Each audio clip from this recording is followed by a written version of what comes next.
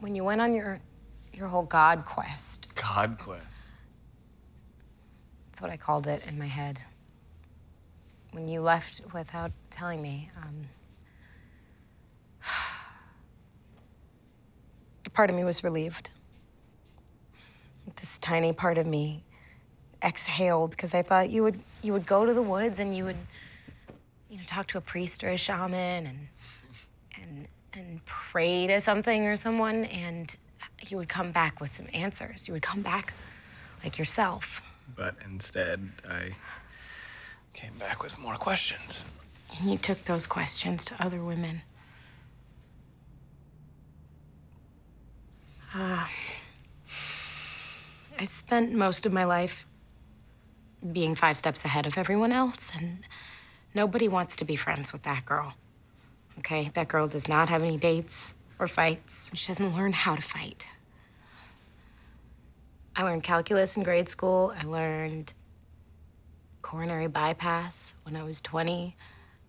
I never learned how to really love or fight or really let somebody in without it feeling like it was going to be the end of the world.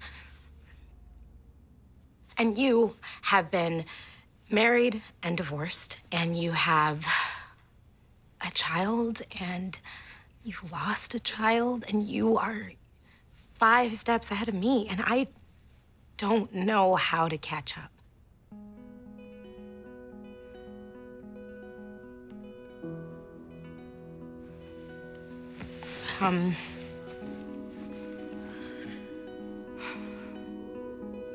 You said that you told Kate about what you'd lost. Yeah, that's messy, Pretty complicated, Maggie. Try me.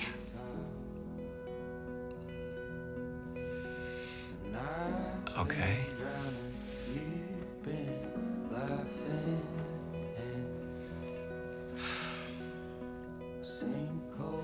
The one thing that April and I could never see eye to eye on was God. She believed, and I never could.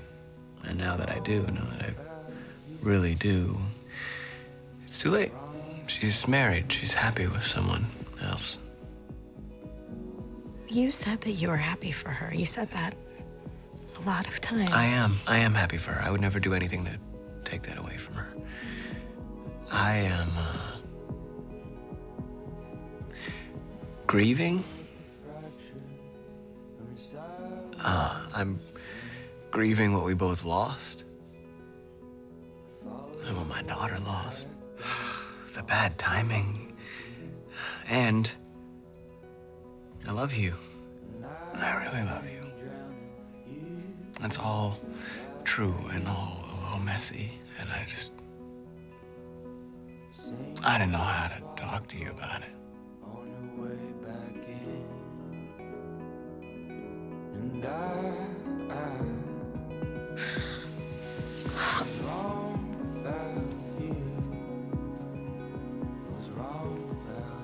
No, don't, Maggie, please don't leave. I can't.